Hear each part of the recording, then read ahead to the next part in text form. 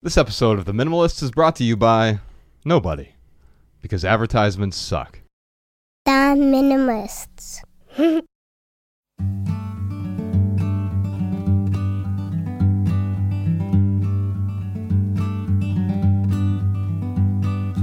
Every little thing you think that you need. Every little thing you think that you need.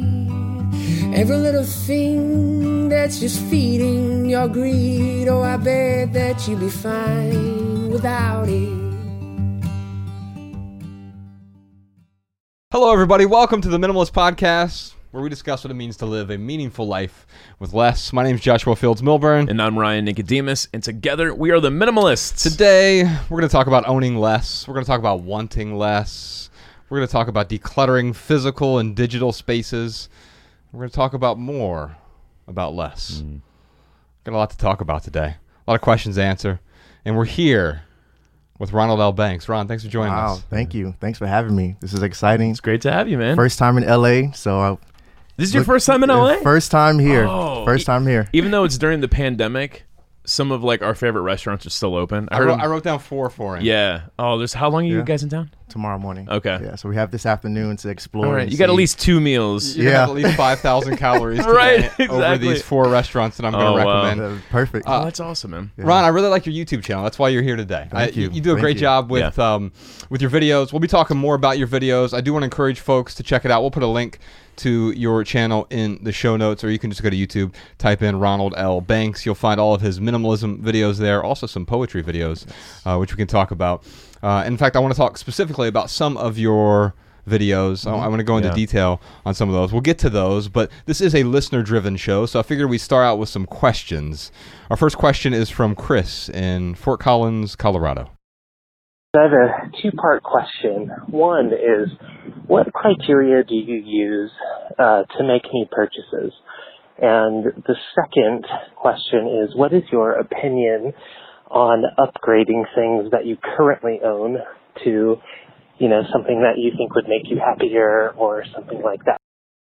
Now, Ron, I want to get your thoughts on this, but here are some things. I'll just set it up like this because I have some definitive answers for this. Quite often, people will call in and they'll ask a rather esoteric question, and we have to try to work through it. But we've already written about this quite a bit. But here's the simple answer for the first part of Chris's question. How do you decide? How do you be more intentional with your purchases?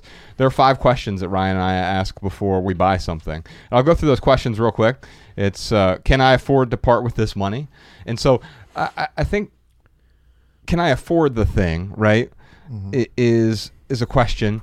Obviously, if I have to put it on a credit card, I can't afford the thing.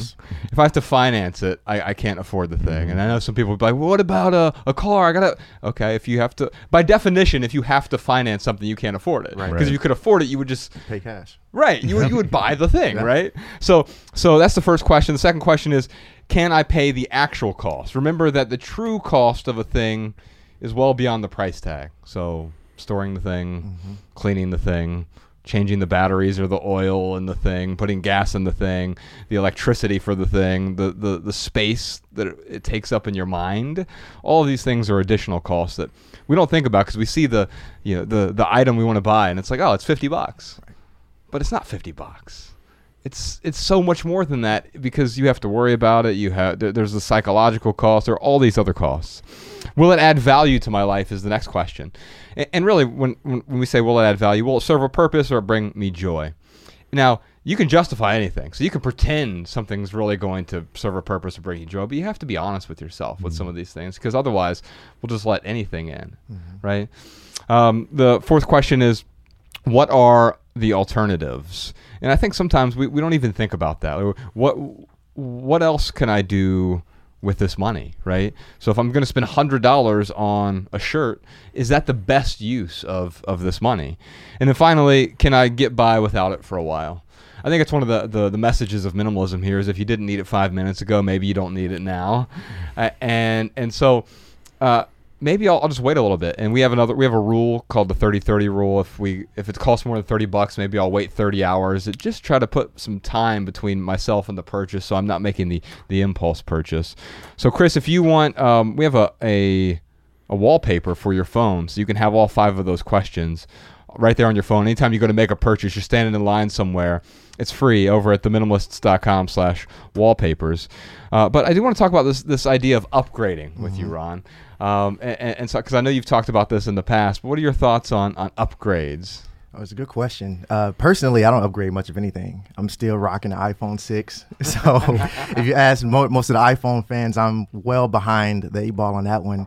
But I think when it comes to upgrades or purchasing in general, I try to look at it from a perspective of who am I buying this for? Am I buying it for me or the other people? So a big thing for me of why I started this journey was kind of get away from the idea of comparison and doing things for other people. I talked about in my content how I had this persona that I let go of, this Mr. Smooth persona that was given to me in high school, and that came with a lot of additions of physical clutter, the mental clutter, emotional clutter, things that I would just hold on to because, one, I didn't know how to let it go, but 2, just trying to uphold this vision or this standard of other people had for me. So for me, the question is, who am I buying this thing for? So am I buying it for me, or am I buying it for those that think I need to have it or those that also have it? Isn't it funny, though, because we do that to impress other people, Right. but usually they don't even care. They don't.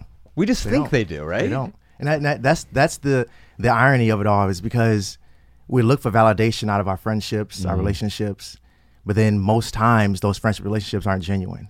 They're just based on the things we own. So if you don't have those things, you don't have those relationships. Yeah. So I think you need to build those first and allow what you need in your life to be what you need in your life. Absolutely. It's interesting. You mentioned the validation.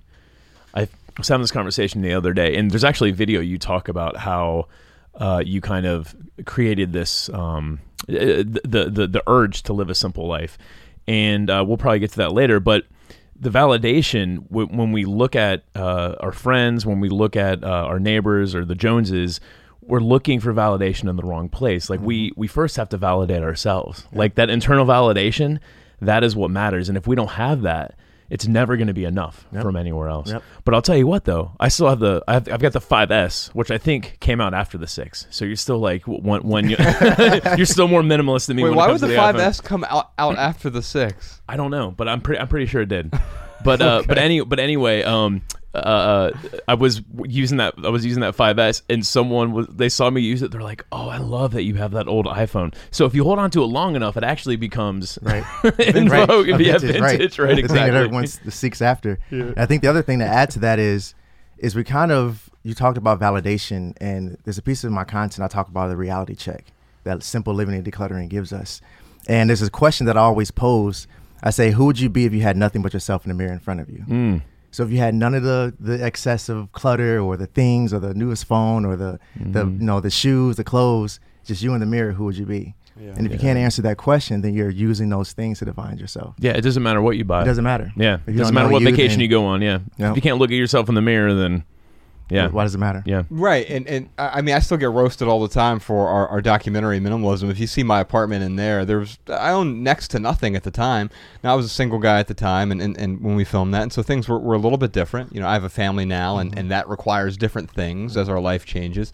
And what I realized even now, it's like during the pandemic, they're like, I bet those minimalist guys, they're really regretting getting rid of all their stuff.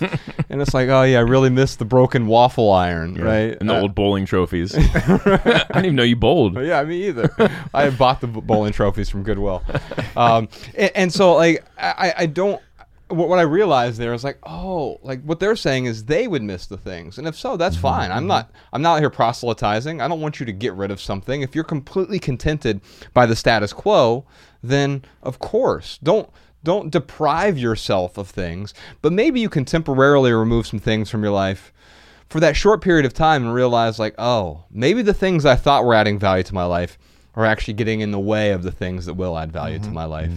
Chris, I'm going to send you a copy of our free ebook. It's called The Minimalist Rulebook, 16 Rules for Living with Less. And one of those rules is the don't upgrade rule. And we talk about sometimes if you do have to upgrade, there are 3 ways you can sort of go without, you can repair it, or you replace it. And so we talk about that don't upgrade rule. There are also some other rules in there that will really apply to you. The 30-30 rule, the 20-20 rule, the 90-90 rule, and a bunch of others. That's free over at theminimalists.com/rulebook. I hope you enjoy that, Chris. Can you men think of anything that you've upgraded that you were like, I'm so glad I upgraded this? Because I'm like really trying to find that exception. It depends. So let's talk about time frames real quick. So I think in the moment, usually the answer to that is yes. Like if you go, if I were to go to the Apple store right now and they give me the iPhone 13 or whatever the new thing is, in the moment I'm going to be like, yes. That new box, there's something about that new box. Yeah. Taking off the shrink wrap, like right. But that's the dopamine speaking. Right. But as soon as I walk out, it instantly begins to diminish.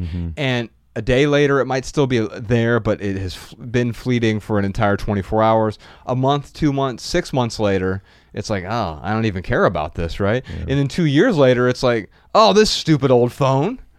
And so I think it really depends on the time frame you're talking about. Usually, I think that sort of consumer high does not last far past the checkout line. Yeah. You could tweet that podcast, Sean. We got a question here from Eric in Seattle, Washington. I kind of find it surprising that the digital environment is treated as a bit of a panacea junk drawer. That you can scan anything and toss it into the cloud. But I feel like it creates a lot of mental baggage for me to just know it's out there. And wondered if you had any tips, tricks, practices, best practices on how to appropriately manage the bloating space of digital content in our digital world. So, Ron, you talk about digital minimalism, and I do think this is something that a lot of people are troubled with, especially when they start dealing with this stuff. I think we're most troubled by the physical things because they take up space, they take up money, they take up time and attention. But as we start clearing that physical clutter, we realize that is a physical manifestation of other things that are going on in our life. So it could be mental clutter, spiritual clutter, but it's also digital clutter. And so you've tackled digital clutter. Yes. What do you talk to people about? I think to answer his question of why we tend to have so much of the digital things saved to the cloud is because of how easy it is to do it. It's easy to hit save, easy to hit upload, and when something's easy, we don't think about doing it. It becomes second nature. You just hit the button and now it's gone. Yeah. And then and then because it's not physical, it's not sitting in front of you, it's not tangible, you can't touch it, you can't see it, then you forget about it. So I think we have to first take a step back and analyze ourselves and figure out why we tend to do things so easily. And then two, does any of those digital things, whether it's images, songs, whatever it is, do they also have an emotional attachment to us of some sort? Because it could be old family members, it could be mom, dad, grandparents.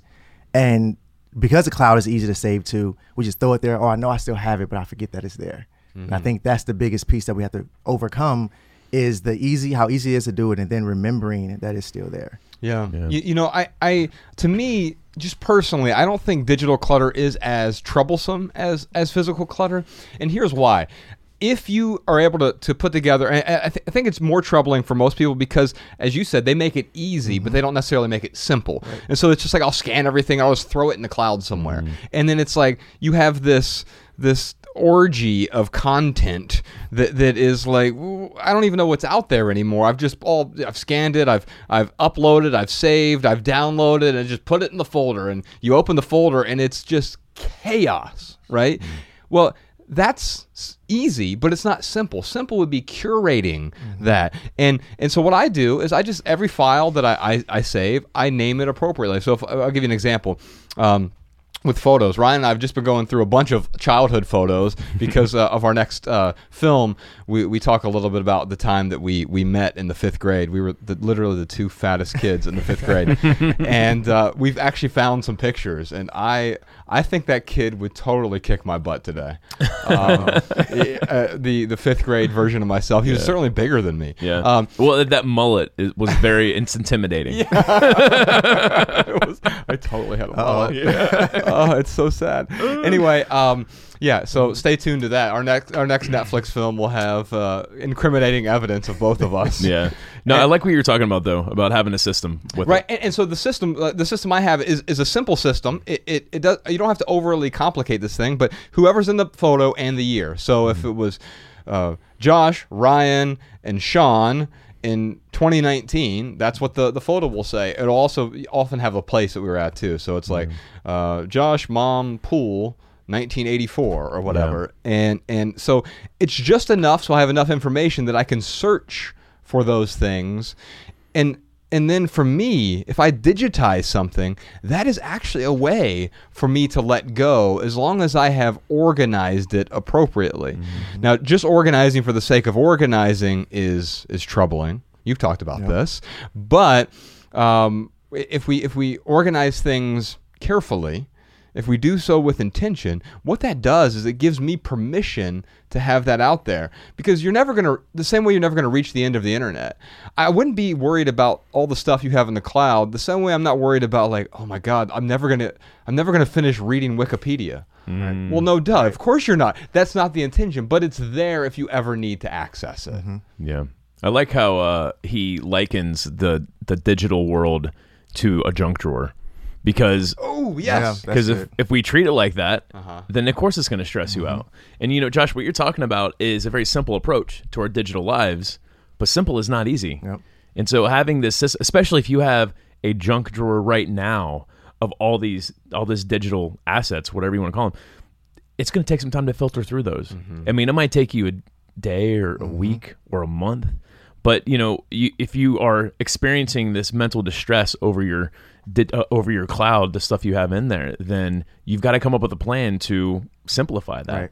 Yeah. Right. And I think to add to that too is also understanding that process is going to take time. Yeah. It's not going to happen overnight. And I think we get so overwhelmed because we want the clutter to be gone now. Right now. So he's looking at the cloud and he feels overwhelmed by the cloud because it's like, I want to delete this, I want to organize it, but I want it done now. Yeah. It's going to take time to go through those thousands of photos or songs or videos or whatever it is. So you have to be gentle with yourself. That's going to take time to go through those things. But like you said, find a system of organization that works for you and the things that you want to keep. 100%. I mean, think about how much time it takes to collect all those photos and songs. I mean, it didn't happen overnight. Right. Exactly. So the last thing that I'll talk about here is, what's fascinating to me is, yes, we worry about these things. We want to hold on to everything, and so often we digitize it. I digitize it for the opposite reason. As I said a moment ago, I digitize so I can let go. No longer do I have to have 2,000 CDs. I have functionally infinite music in my pocket. You mean 2,000 CDs and cassettes? Yeah, and alphabetized. Yeah. So in high school, Josh was like, he was OCD in high school just like he is now. Yes. But every time he would buy an album, he would get it on cassette and on CD. Yeah. I literally spent all the money from the restaurant I worked at just to buy cassettes and CDs. It was pretty terrible. But, because like your car stereo played cassettes. Yeah. But then your stereo. I really need the new Silk the Shocker album. On cassette. All right. But I digitize things so I can let go. And what I mean by that is you also have to realize that if all of it were to go away, I think that's the ultimate minimalism, is realizing that I'm okay if all of it were to be deleted. I love that question. Like, what if it all spontaneously combusted? Yeah. What would you do right now? Yep. And like your feeling to that answer really lets you know how important those things are to you. Like, I'll tell you, this documentary we're doing, like, Matt's looking for some photos, and I don't have a ton of stuff from high school. In fact, he sent me a text a couple days ago, and he was like, hey, man, I need a picture from when you're a fat little fifth grader. I found one. My dad had some of them, but his house burnt down last year. Mm-hmm. And I was a little let down. I'm like, oh, man, I wish I could give him more of a variety of pictures to choose from for the documentary. But, you don't need childhood photos for this documentary to be great. I mean, it will add value. Like, I'm certain of that, to show people what Josh and I look like in the fifth grade. But ultimately, I'm not that upset about it. And just because something adds value doesn't mean you won't be okay without it. And I think that's what ultimately we need to realize is, like, if all of these things that are digitized, they should add value. They should make my life better in some way. But I should also be okay if our website was deleted, if our entire podcast archive was deleted. I would be upset about that in the moment, but I would also be able to step back and not be traumatized by it. And I think that ability to let go actually makes the digitizing a lot better for us. It makes it so that we can let go in a way. Well, Eric, I'm going to send you a couple things here. Let me give you a copy of our book, Essential. It's an essay collection. Here, I'll hold it up for the YouTube folks.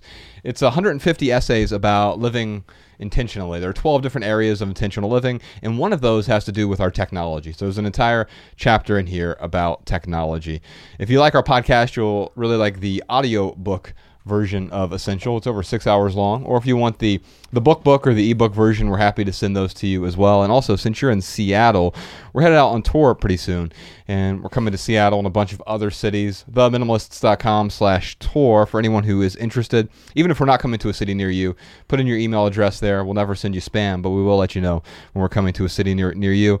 But Eric, we're going to send you a couple of tour tickets as well to that event. We're going to do a live podcast. We'll have a special guest, maybe even a musical guest, etc.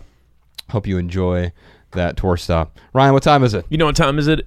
You know what time it is? You know what time is it? It's time for our lightning round where we answer your text messages. Text your questions and comments to 937-202-4654. Yes, indeed. Those texts go to both of our phones, and we personally respond to as many as we can. Now, Ron, during the lightning round, this is where Ryan and I and our guests, we do our best to answer questions with a short, shareable, less than 140-character response. Okay. Mine today is actually about 280 characters. I was looking at that. I'm like, you took advantage of the new Twitter rules. Yeah, that's right. Really, we ramble on a bit until we find something that is pithy enough for Sean to put in the show notes so people can copy and share our pithy answers on social media. So we got a question here from Mahmood. As a minimalist, is there any area in life where you allow for more rather than less? Now, Ron, I'm going to give this to you. I'm just going to tee it up with my pithy answer, and you tell me what you think. This is an excerpt from, I believe, it's somewhere, one of our essays. Minimalists don't focus on having less. They focus on making room for more. More time, more passion, more creativity, more experiences, more contribution, more contentment, more freedom. Clearing the clutter creates room for the intangibles that make life more rewarding. And so I really think minimalism is in many ways about more, right? We often think of as this vector for less, and that's true, but it's what are we going to fill our life with after that, right? Yeah, I agree. I think minimalism is not living without, it's living with everything you need. And I think when we step back and tweet that podcast, Sean. Yeah, that's great. When we step back and ignore the less or more statements in this and look at the word enough, then it becomes about us. So what is enough for you? It's not about how much do I consume of this or how less do I consume of that. Is how much do I consume that becomes enough for me? So I think if he ignores his question of what do you get more of in life, I think, and just look at what would be enough for me in my situation in my life, then I think he's going to find the answer he's looking for. So for me, I don't get more of anything. I just get enough of everything I want. Or and everything that I need. changes over time, right? Yep. So as your preferences change, maybe your interests change, your hobbies change, your desires change, even our impulses will change. And so we become different people over time. Not radically different necessarily, but 10 years from now, you're going to be different from how you are today. And so identifying what is enough today could be too much tomorrow. Yep. So we have to be willing to let go a day from now, a week from now, a month from now, a year from now. And I think that's why it's this sort of continual process. You don't get there to where, all right, I've got enough, and now life is perpetually perfect. It doesn't work that way. And I think another thing I want to say is, to add to that, I kind of look at decluttering instead of approaching it from a perspective of, okay, I'm going to declutter today, and then wait a week, then I'm going to have another massive declutter a week from now. I kind of look at it from the perspective of decluttering as I live. So anytime I come across an object or a thought or a digital thing that I no longer need or find value in, I deal with it in that moment. So if it's a thought, I figure, okay, why am I having this negative thought or this positive thought, and how can I approach it, or how can I get rid of it? If I come across a shirt or some jeans that I no longer wear, it goes right into a basket by our front door, and then it goes to Goodwill at the end of the week. So I think if you look at it from a perspective of decluttering as you live, and the other thing I want to say is, when you think about the idea of more, I always say in my content that, different phases in life require different things and necessities. So just like you said, things are going to change. It's always going to be fluid. And so you have to be able to change with life. And, I'm thinking through some of the pieces that I say in my content. I always try to entwine poetry somehow.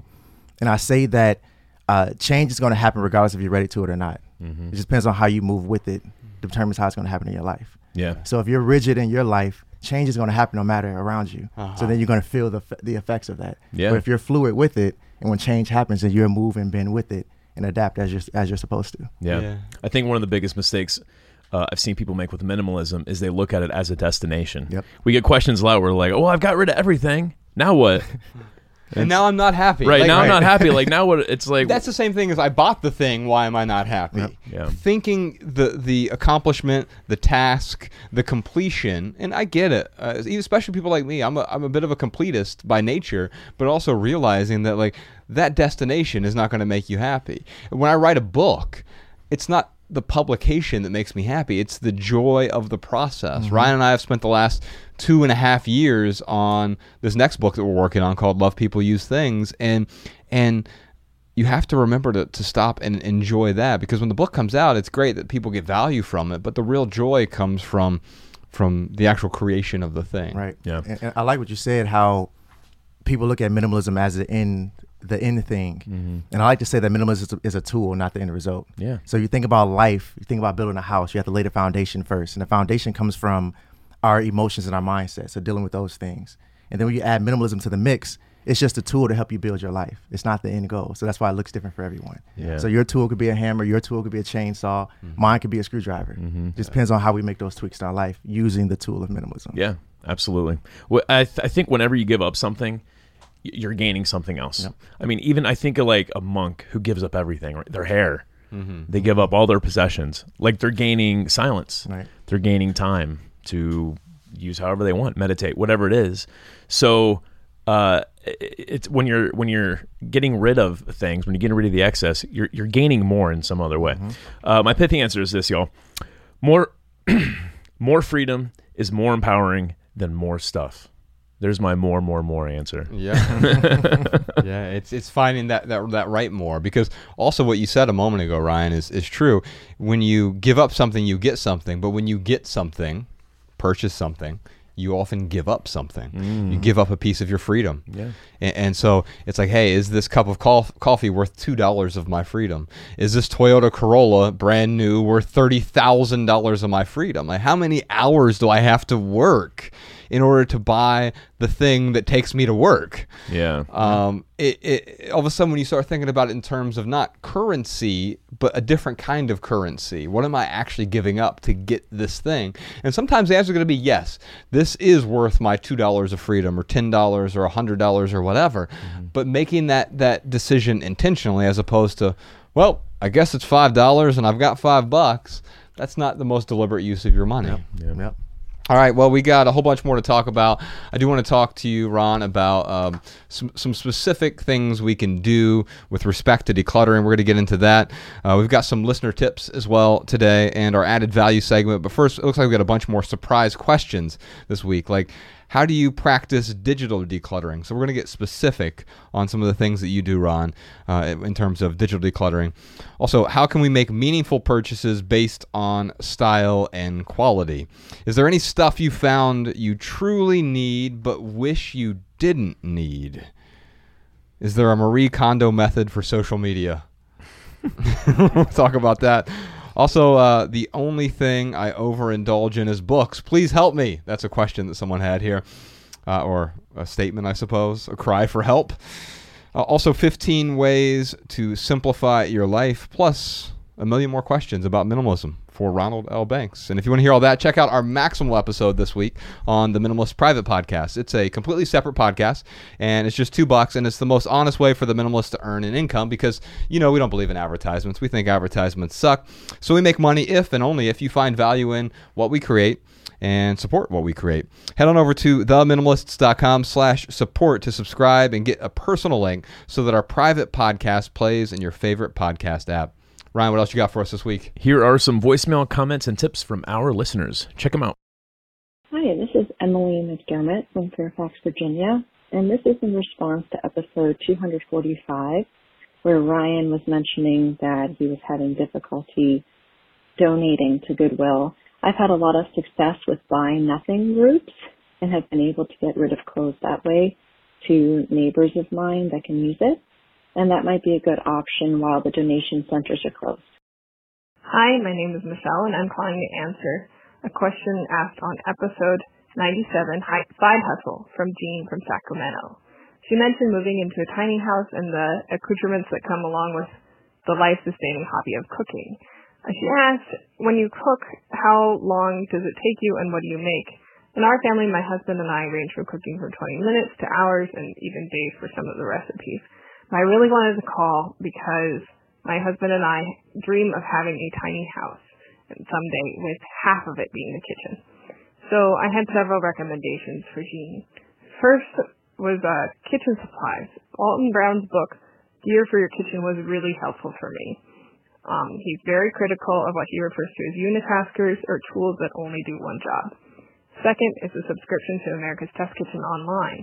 If you're shopping for stuff, they have really helpful reviews, and they've tested everything very thoroughly.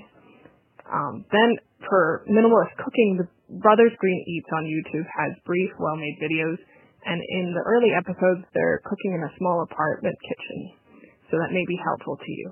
Lastly, I would advise considering how everything will work together. For example, my husband has been pining after an induction cooktop. If we were getting one for a tiny house, I would keep our pressure cooker and eliminate our rice cooker. Maybe invest in a pan that would nest in the pressure cooker for storage. If we were instead investing in an Instapot or something similar, then I'd have a really different plan. I maybe want a single gas burner in addition. So I hope for you everything is going well and you're able to make decisions that help you downsize while keeping your choices on things that you value. All right, y'all. Thanks again to Ronald L. Banks for joining us today. Check out his YouTube channel. We're going to put a link to that in the show notes. Ron, thank you so much for joining us today. Thanks for having me. Thank you very much. Time. We got an added value segment today, and so stick around for this. I want to talk to you about this. Our friend Derek Sivers, who we did a live event with, I think it was his first interview in like 4 years or something. Yeah. We did a live event with him back in 2017. You can actually find it. I think it's episode 83. No, that's not right. 125? Dunbar's number is real. After about 150 episodes, I started losing track of all of them. I used to have them all memorized. You're malfunctioning. I need to upgrade your computer chip. Yes, thank you. We'll put a link to his the episode we did with him, the live event we did, in the show notes, but that's not what my added value is today. He has a new book out. It's called Hell Yeah or No. It might be his best advice ever. Right, and so it's this essay collection. He's been working on 3 books concurrently over the last, 5 or 6 years. I feel like only Sivers could do that. Yeah, well, he works like... Him and maybe Seth Godin. Right, well, even Seth wouldn't do what Sivers does. Sivers is, he works like 12, 15 hours a day, and I love his writing process. His writing process is beautiful. So what he does is he writes an outline, and then he expands on the outline and gets many, many pages of the idea down. He takes those pages and he says, how would I describe this in a new outline? And then he just publishes the outline and doesn't, he just throws everything else away. I mean, it's real minimalism. Anyway, his book, and it's only available on his website, sivers.org. We'll put a link to it in the show notes. Oh, good for him. Yeah. That's awesome. And I think if you buy it, you get I just bought a case of them. So you can buy the physical version. He also has the ebook and the audiobook that sort of come together. And I mean, what great advice. So his advice of hell yeah or no has to do with making decisions. And so he says no to everything unless it's an absolute hell yeah, I'm definitely going to do this thing. I have to do this thing. I'm excited about doing this thing. He also has contrary advice to that as well, when you should say yes to everything. And so he talks about that as well. So enjoy that book. That's our added value for this week. Hell Yeah or No, the new book by Derek Sivers. And for right here, right now, real quick, here's one thing that's going on in the life of the minimalists. We now have 2 YouTube channels. Well, by the time this comes out. Because we're minimalists. You can subscribe to both or don't. I don't really care. But if you're interested, we're moving the full episodes of the podcast. We spoke with some experts and a bunch of different people who told us to do this, and so it makes sense. It's not like we're creating more. It's just, I guess YouTube's algorithms have been punishing us, because what we'll do is we'll put these half-hour, 45 or hour-long podcasts on our main channel, and then we have short videos on there as well, and so like it confuses people. It's just a better experience for folks. Yeah, and so if you would subscribe to both of those, that'd be great. The current one is we're going to keep putting out short videos on there, so quickie episodes, living room conversations, all the short podcasts and short things that we do, YouTube videos that we do. Those will still be at youtube.com/theminimalist, and then we have this new channel by the time this episode comes out, just for the Minimalist podcast. We'll put a link to that in the show notes if you check it out. Both of those are still advertisement free. We don't monetize either one of those. We just want to add value to your life with YouTube. You can follow The Minimalist on Facebook, Twitter, and Instagram at The Minimalists. Ron, you are at I'm Ron Banks on Twitter. Where are you on Instagram? At I'm Ron Banks. Okay. At I'm Ron Banks across all platforms. There we go. All platforms. Well, you can follow Ron there on all those platforms. I'm Ron Banks. Follow The Minimalists, Facebook, Twitter, and Instagram at The Minimalists. Come to one of our live podcast shows. Visit theminimalists.com/tour to find a city near you. If you have a question, comment, or minimalism tip for our podcast, email a voice memo to podcast@theminimalists.com. You can comment on this episode at youtube.com/theminimalists podcast. I don't know. We don't have the URL yet. Anyway, youtube.com/theminimalists. You'll find it there somewhere. And if you want our show notes in your inbox, sign up for our email list over at theminimalists.com. You'll also receive our simple Sunday emails. And if you leave here today with just one message, we hope it's this: love people and use things, because the opposite never works. Thanks for listening, y'all. We'll see you next time.